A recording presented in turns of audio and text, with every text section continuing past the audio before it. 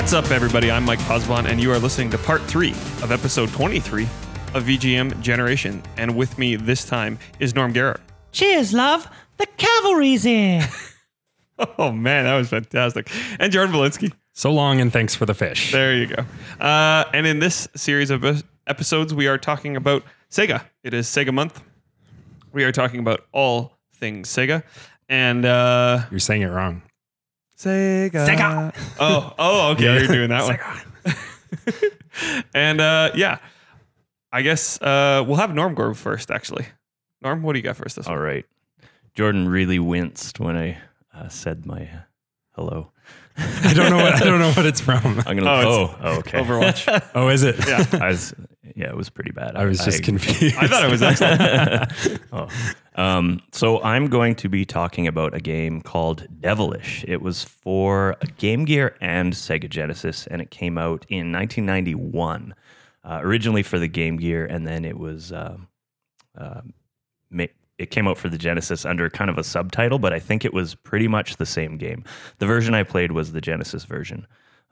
So the subtitle was The Next Possession. It was actually called Bad Omen in Japan.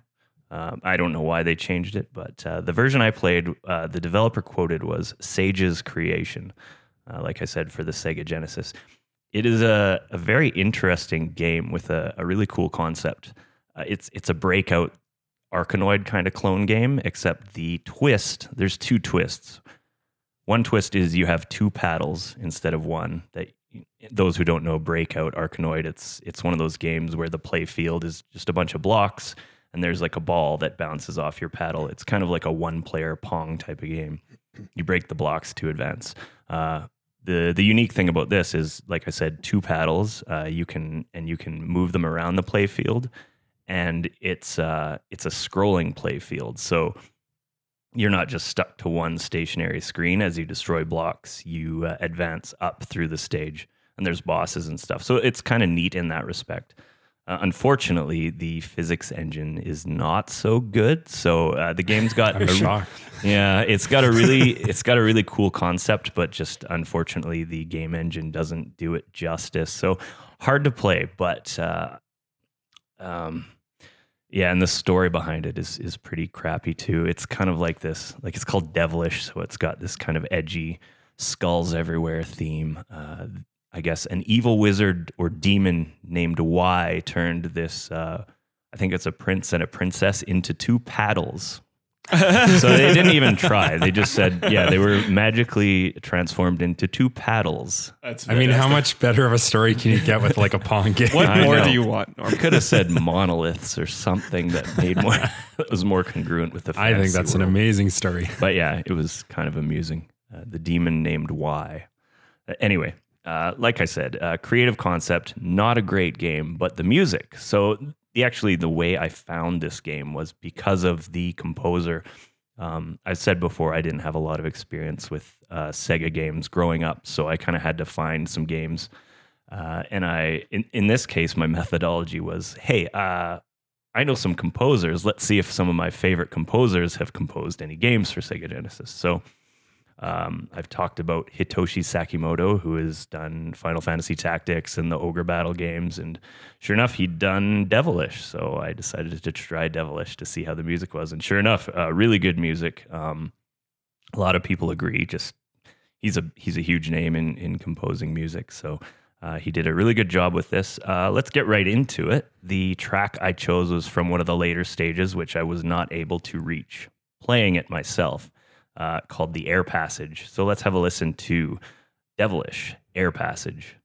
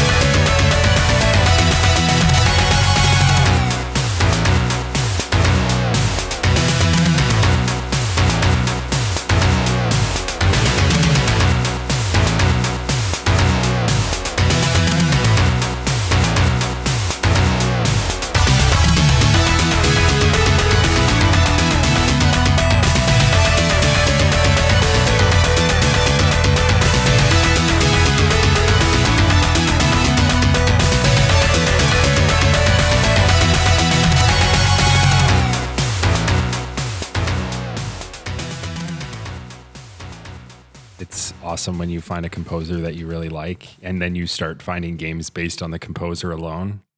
You know, I've never actually done that, but it's a great idea. It is.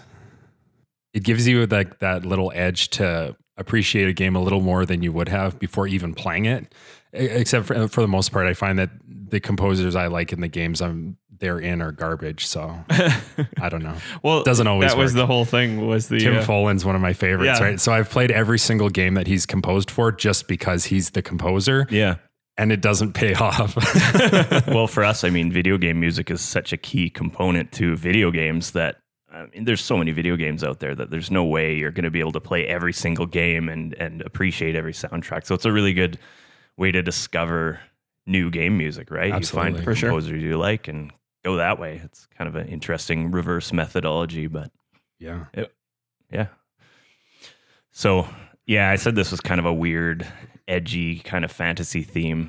There's really one really kind of clunky thing about it is in the menus, anytime you select something on a menu, there was this really weird effect that they would use to transition the screen. And it was like a zipper zipping up the screen and down.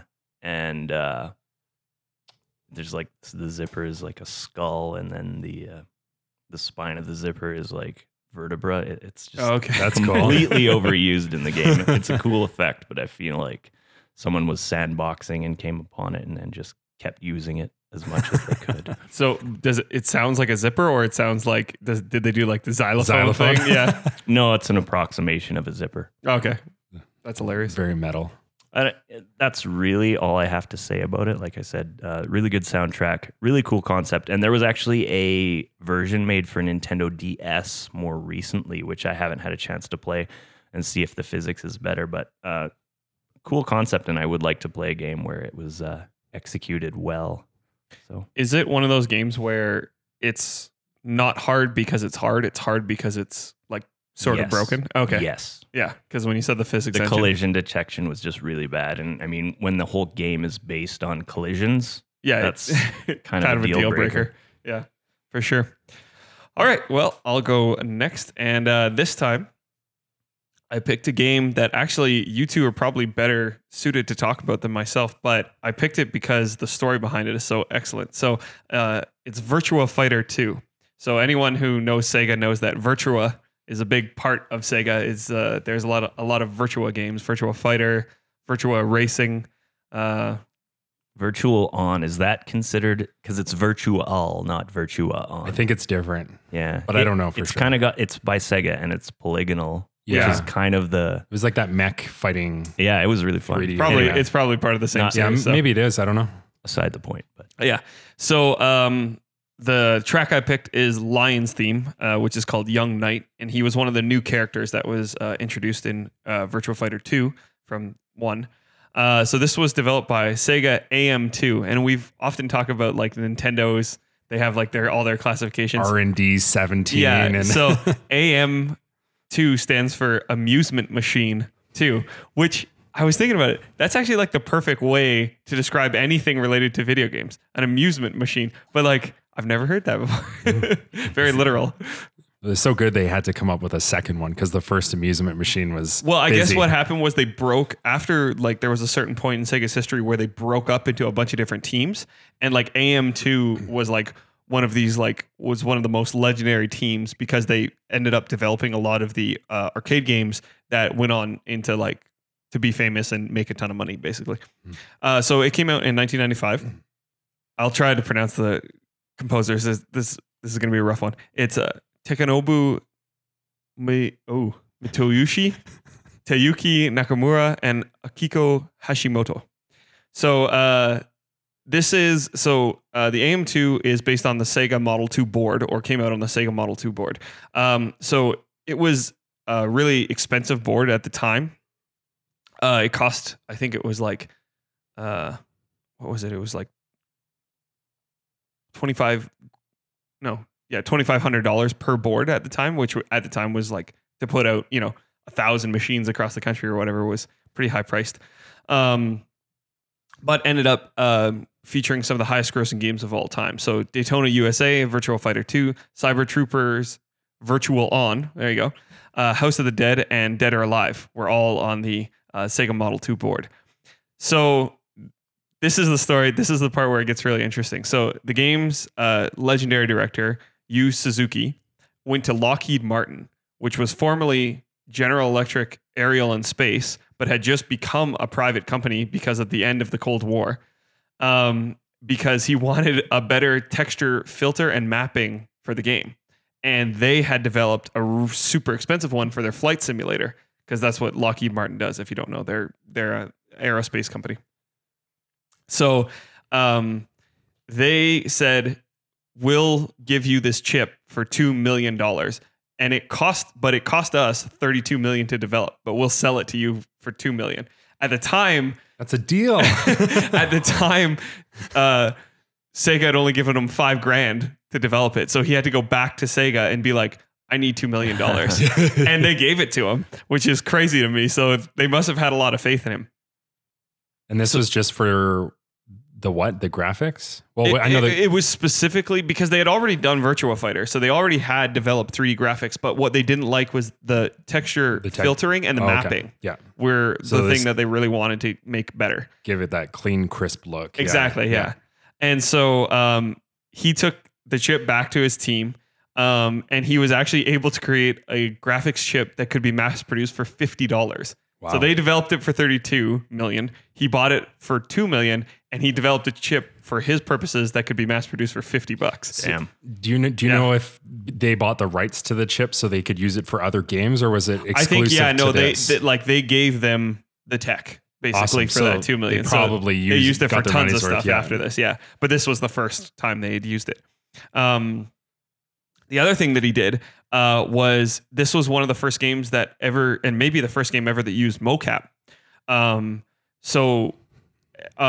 Previously had been totally limited to the healthcare industry. I don't know in what capacity, but yeah, they said, all the reading I did said previously it had been limited to the healthcare industry, and then he went and used it for video games.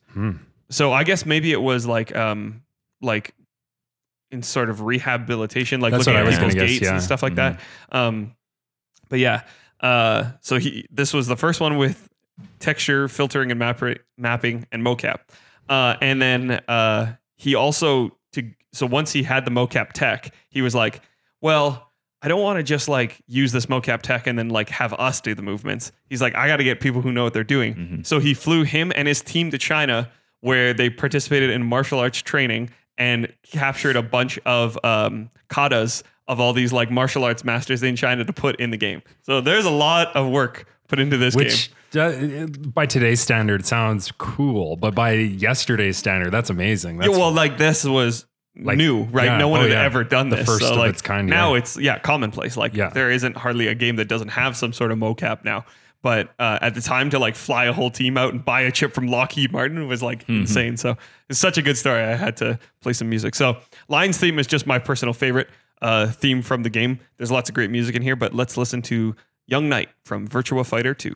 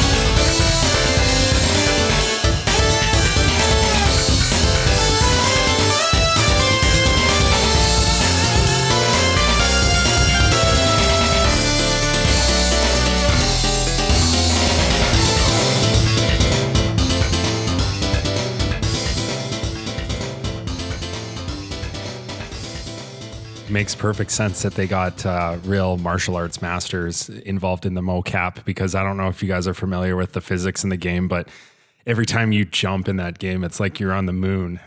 You fly through the air, and it takes like an hour to land on the ground. And I mean, if that's mocap, the only person that can do that is a martial arts master. That's right. So just a few more things about Virtua Fighter overall, like the series as a whole. So they're up to, I believe, Virtua Fighter 5 was the last one to come out, and then there was like an expansion 5, so 5, Legendary Edition or something like that. But Virtua Fighter itself, the whole series, is kind of seen as the godfather of 3D fighting games, and to a degree, the godfather of like 3D games with people in them in general, because before Virtua Fighter came along, they had done 3D, but it was more in like cars and vehicles, ships, blah, blah, blah. This was one of the first like proof of concepts where like we can model people and make them look sort of realistic in 3D, right? So it popularized 3D polygon graphics and holds 7 world records for fighting and 3D games. And then one of my favorite things that I read was the SCE, so which is like Sony's entertainment division, the people that produced the PlayStation, actually credit Virtua Fighter as the inspiration for the original PlayStation's 3D graphics hardware.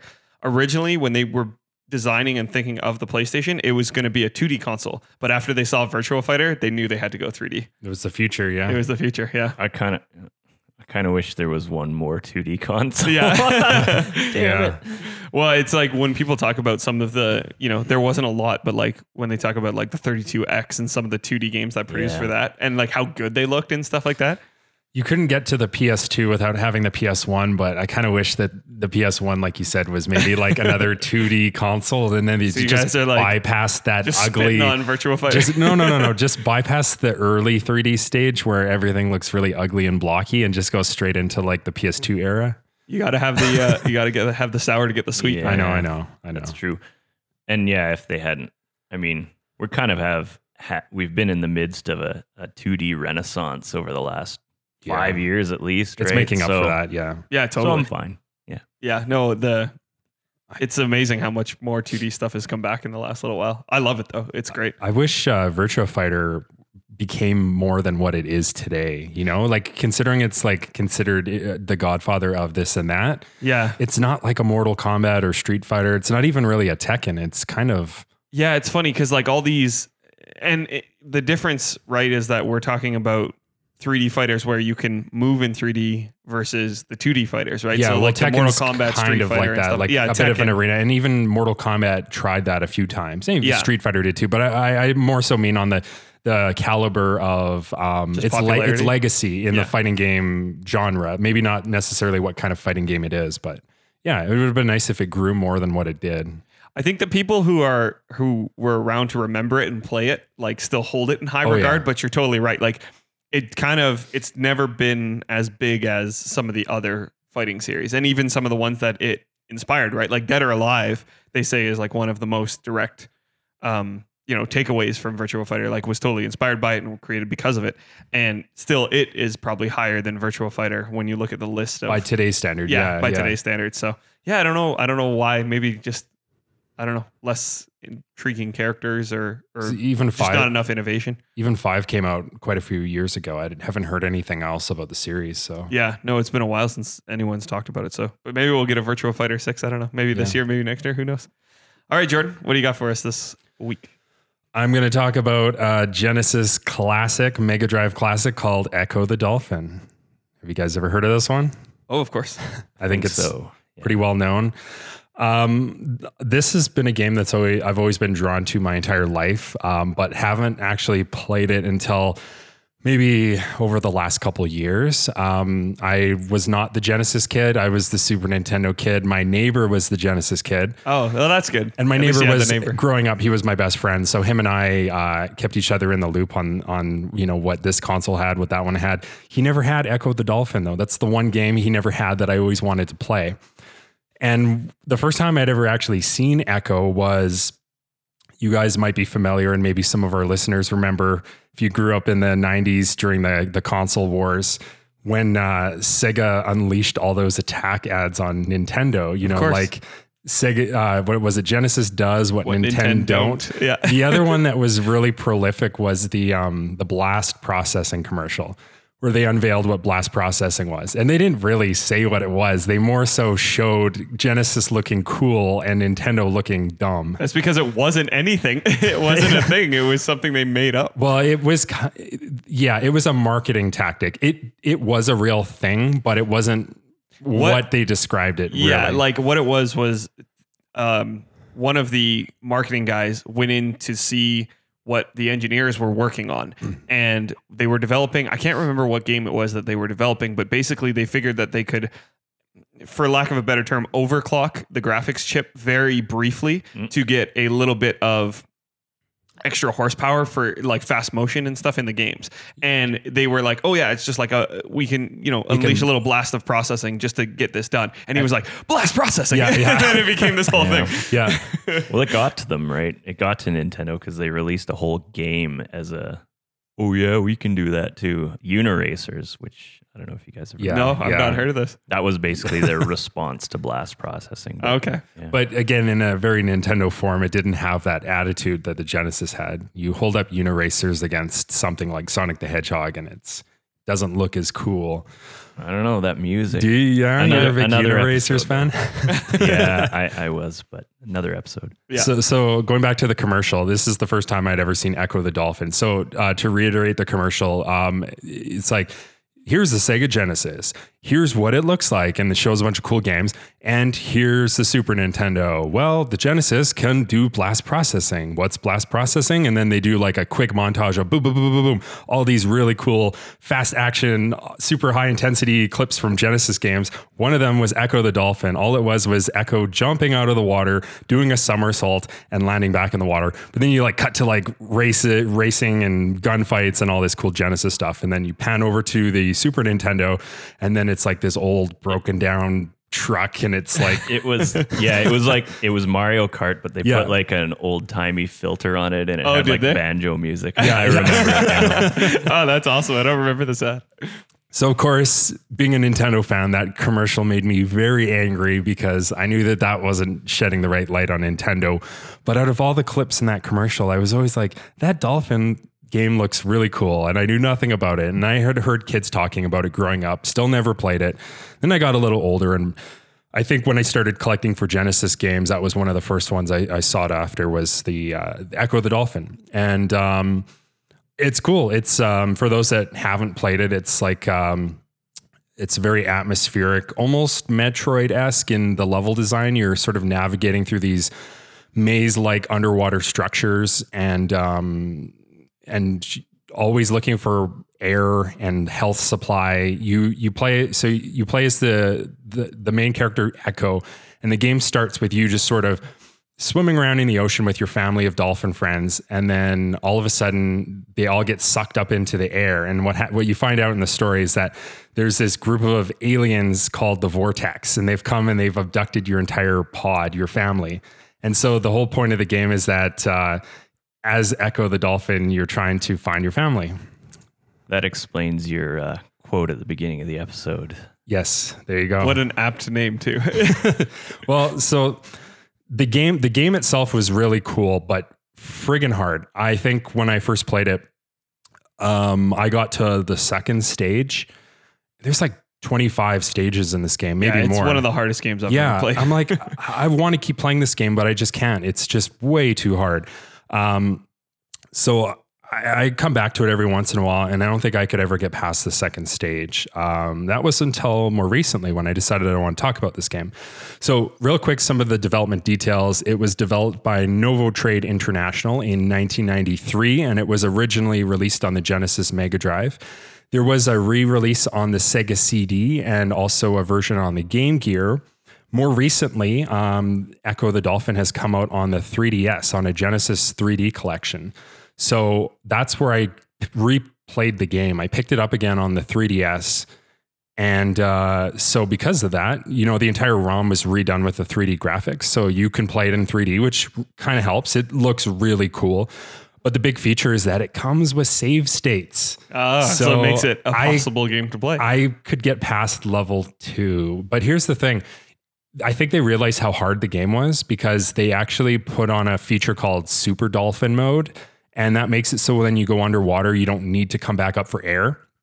And I think you're invincible too. But I decided not to play it because I'm like, if they give you save states, I could probably get through this thing without cheating more so than I already am. And I think being a dolphin and going through some of these levels, it builds to the game's atmosphere. If you're always panicking that you've been underwater for too long and you need to find somewhere to find air, because it's not like you can always swim to the surface. Sometimes you have to look for little weird organisms and pods in the water that you can sort of break, and then little bursts of air will come out, or maybe you'll find a little crevice to swim up and you'll find a little pocket of air that's sort of like at the crest of a ceiling somewhere. So it adds to that anxiety and intensity in the game that makes it really fun. Let's talk about the music real quick. Composed by Spencer Nilsson, Brian Coburn, and Andras Magyari, if I say that correctly. Your names are way easier than mine. Yeah, some of them. One of the details I found was that they were heavily inspired by Pink Floyd when composing for this game. And the game is very melodic and atmospheric in its music, but also the whole overall tone of the game. I mean, if you're swimming through the ocean as a dolphin, you can't really beat a soundtrack that sounds like this. It's just puts you in the right mood to somersault and swim through the water.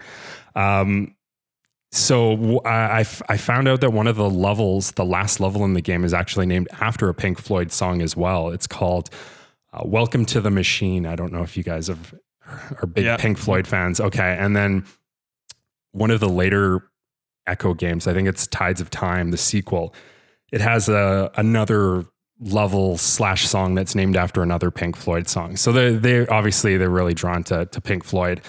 So the song I picked was not Welcome to the Machine, but one of the earlier stages, one that I was more familiar with in my playthrough. It's called Medusa Bay. So let's listen to Echo the Dolphin.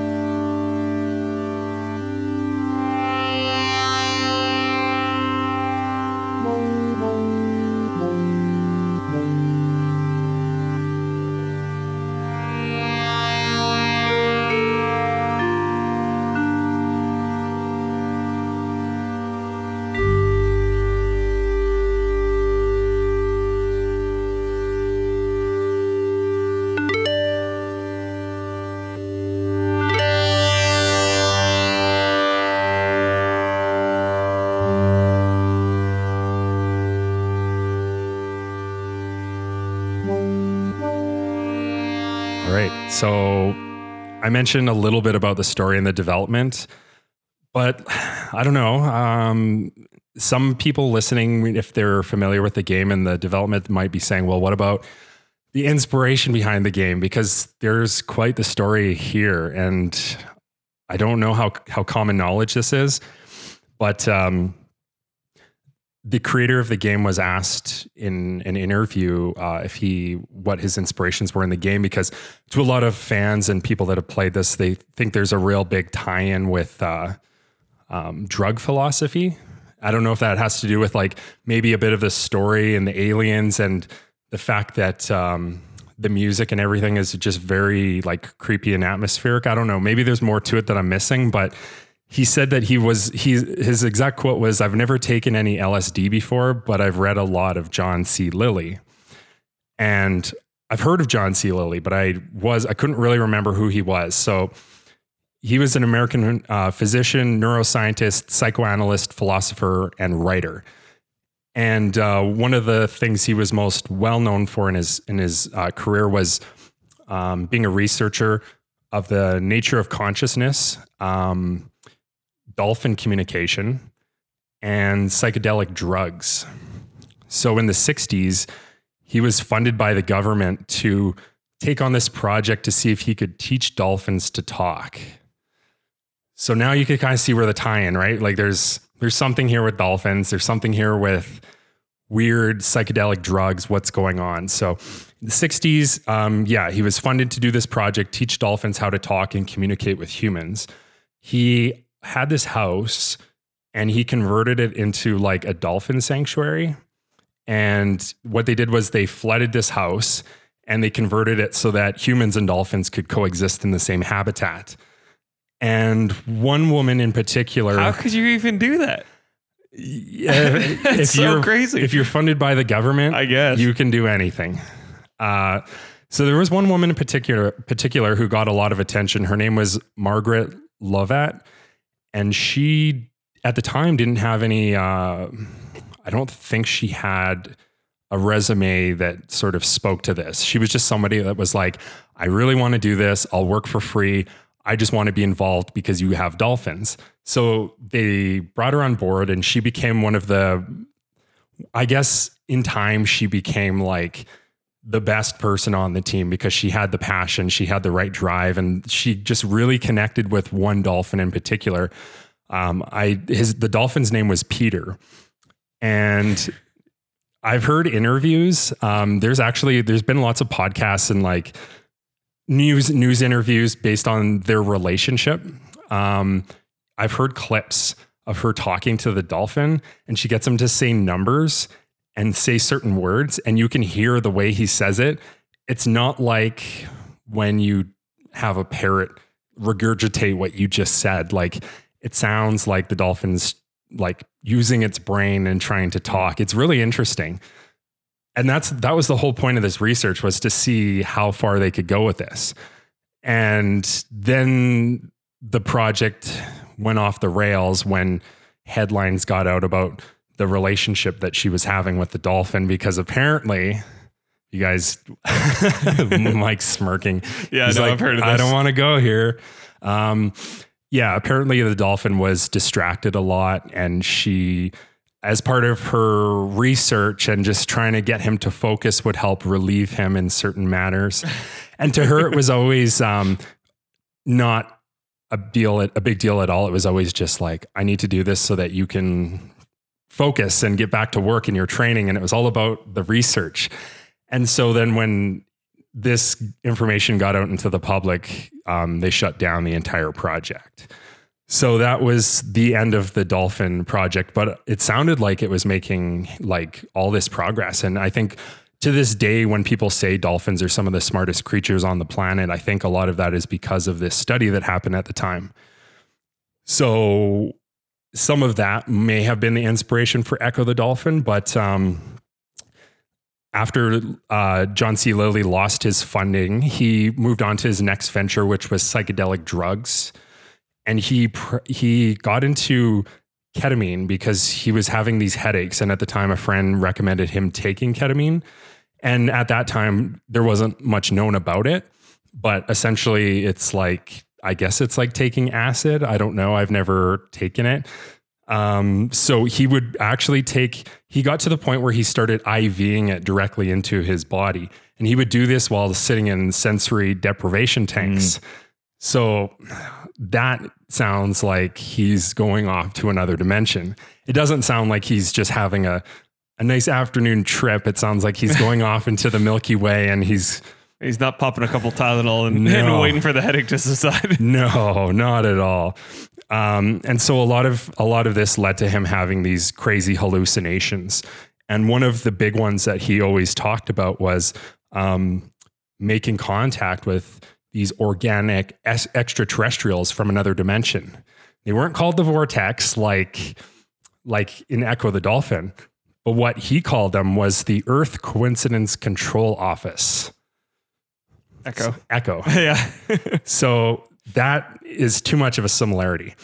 The last thing that I have here in my notes, it says, I have an exact quote from him here. That evening, I took 150 milligrams of ketamine, and suddenly the Earth Coincidence Control Office removed my penis and handed it to me. I screamed in terror. My wife Tony came running in the room, and she said, "It's still attached." I shouted at the ceiling, "Who's in charge up there? A bunch of crazy kids?" And that was him talking directly to Echo, the Earth Coincidence Control Office, who he thinks stole his penis. And I think after that, he sort of got off the drugs and lived a clean, wholesome life. Went to church. That might scare you off it for a bit. I think the general rule with psychedelics is once you get the message, hang up the phone. Yeah. So Echo the Dolphin. Yeah. So one more thing I'll add to that. So the creator of Echo the Dolphin, which is Ed Annunziata, or however you say that. So yeah, like you're saying, he's into all this stuff and but I guess he had been like thinking about this game for a while and had tried to pitch it a couple times and never got anywhere with it because the head of Sega at the time during the console wars was a guy called Tom Kalinske. And the whole book Console Wars, that's what I've talked about lots of times on this podcast. This is where I'm drawing this from. So they had just had a really, Sega of America had just had like an awesome E3.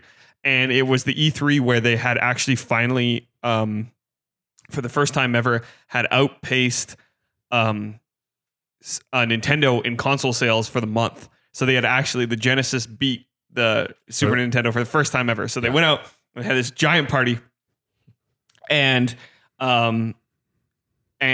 finally Ed went straight to, he had not approached Tom directly before, but he went straight to him, and everybody was drunk and partying and having a good time. This is the moment. He had napkins. He had a bunch of cocktail napkins, and he had drawn like the dolphin and the ocean, and he was like explaining this game, and he's like, "Man, this sounds weird," but like he was in such a good mood. He was like, "Screw it, just make it, go make it." Yeah.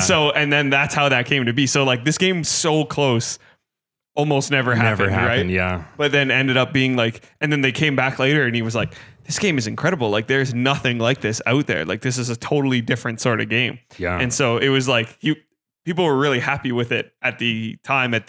Once proof of concept was made and stuff like that. So that's the thing. It's the kind of game you have to show somebody because it's all about the feeling you get when you play it, not what it looks like or what you say to somebody to explain it. Yeah, exactly. So yeah, pretty interesting story. I believe that he went out of pocket to buy enough Sega Genesises to make the sales so good that he knew they would celebrate and he could take advantage of their inebriants. That's a long con right there. Also a lot of money. Yeah. But yeah. And he slipped ketamine inside everybody's drinks. Yeah. That's right. Yeah. Yeah. Everybody was super high. DMT hyperspace. Yeah, that's right. All right. So that's it for our picks this week. And now we'll ask Jordan, what have you been playing? I've been playing A Hat in Time. I picked it up. Well, I received it as a gift from Norm over the holidays, and I had been playing it over the last couple months, and I love it. It's I'm sure most people have heard of it. It's fairly new. It came out last year, and it's a 3D platformer, and kind of in the vein of like Mario and Banjo-Kazooie. I guess those are a bit older, but Ratchet and Clank maybe. I don't know. Yeah, it's great. You play as a little girl with a hat, and you get these different power-ups and you go through the planet, the different worlds, and you meet these interesting characters along the way. And I think I was expecting it to be a fun game that might bring me back into that 3D platformer world, but the story was so good that I just couldn't put it down. And I think I beat it all in one weekend in like 2 sittings. It was that wow. good. Yeah. So yeah, it has a lot of charm and personality and a lot of fun. Nice. Well, that's a great one. But Hat in Time is a little pricey to add to the giveaway. So we're going to add the one that Aaron kind of mentioned by accident last time, but then I was like, sure, we'll add it. So Sonic Mania. So it's probably the best giveaway we've had, I think, in my opinion, since we started the podcast. So it's Pyre, Celeste, or Sonic Mania. 3 fantastic games that have just recently come out. That we've all at least one of us has played all of these and they're all great. So yeah. So to win that giveaway, all you have to do is hop on to social media and interact with us in any way, shape, or form. So Facebook, Twitter, it's all good. You can also send us an email at the email address vgmgenerations@gmail.com. The other thing that we love is iTunes reviews, which help proliferate the podcast, get us more listeners, something we love. So yeah, if you want to win one of those 3 fantastic games, feel free to hop on to, and you can just, if you type VGM Generations in Google, we'll show up all over the place. We're not hard to find. So yeah, that's it for this part 3 of Sega Month, and we will catch you guys next time.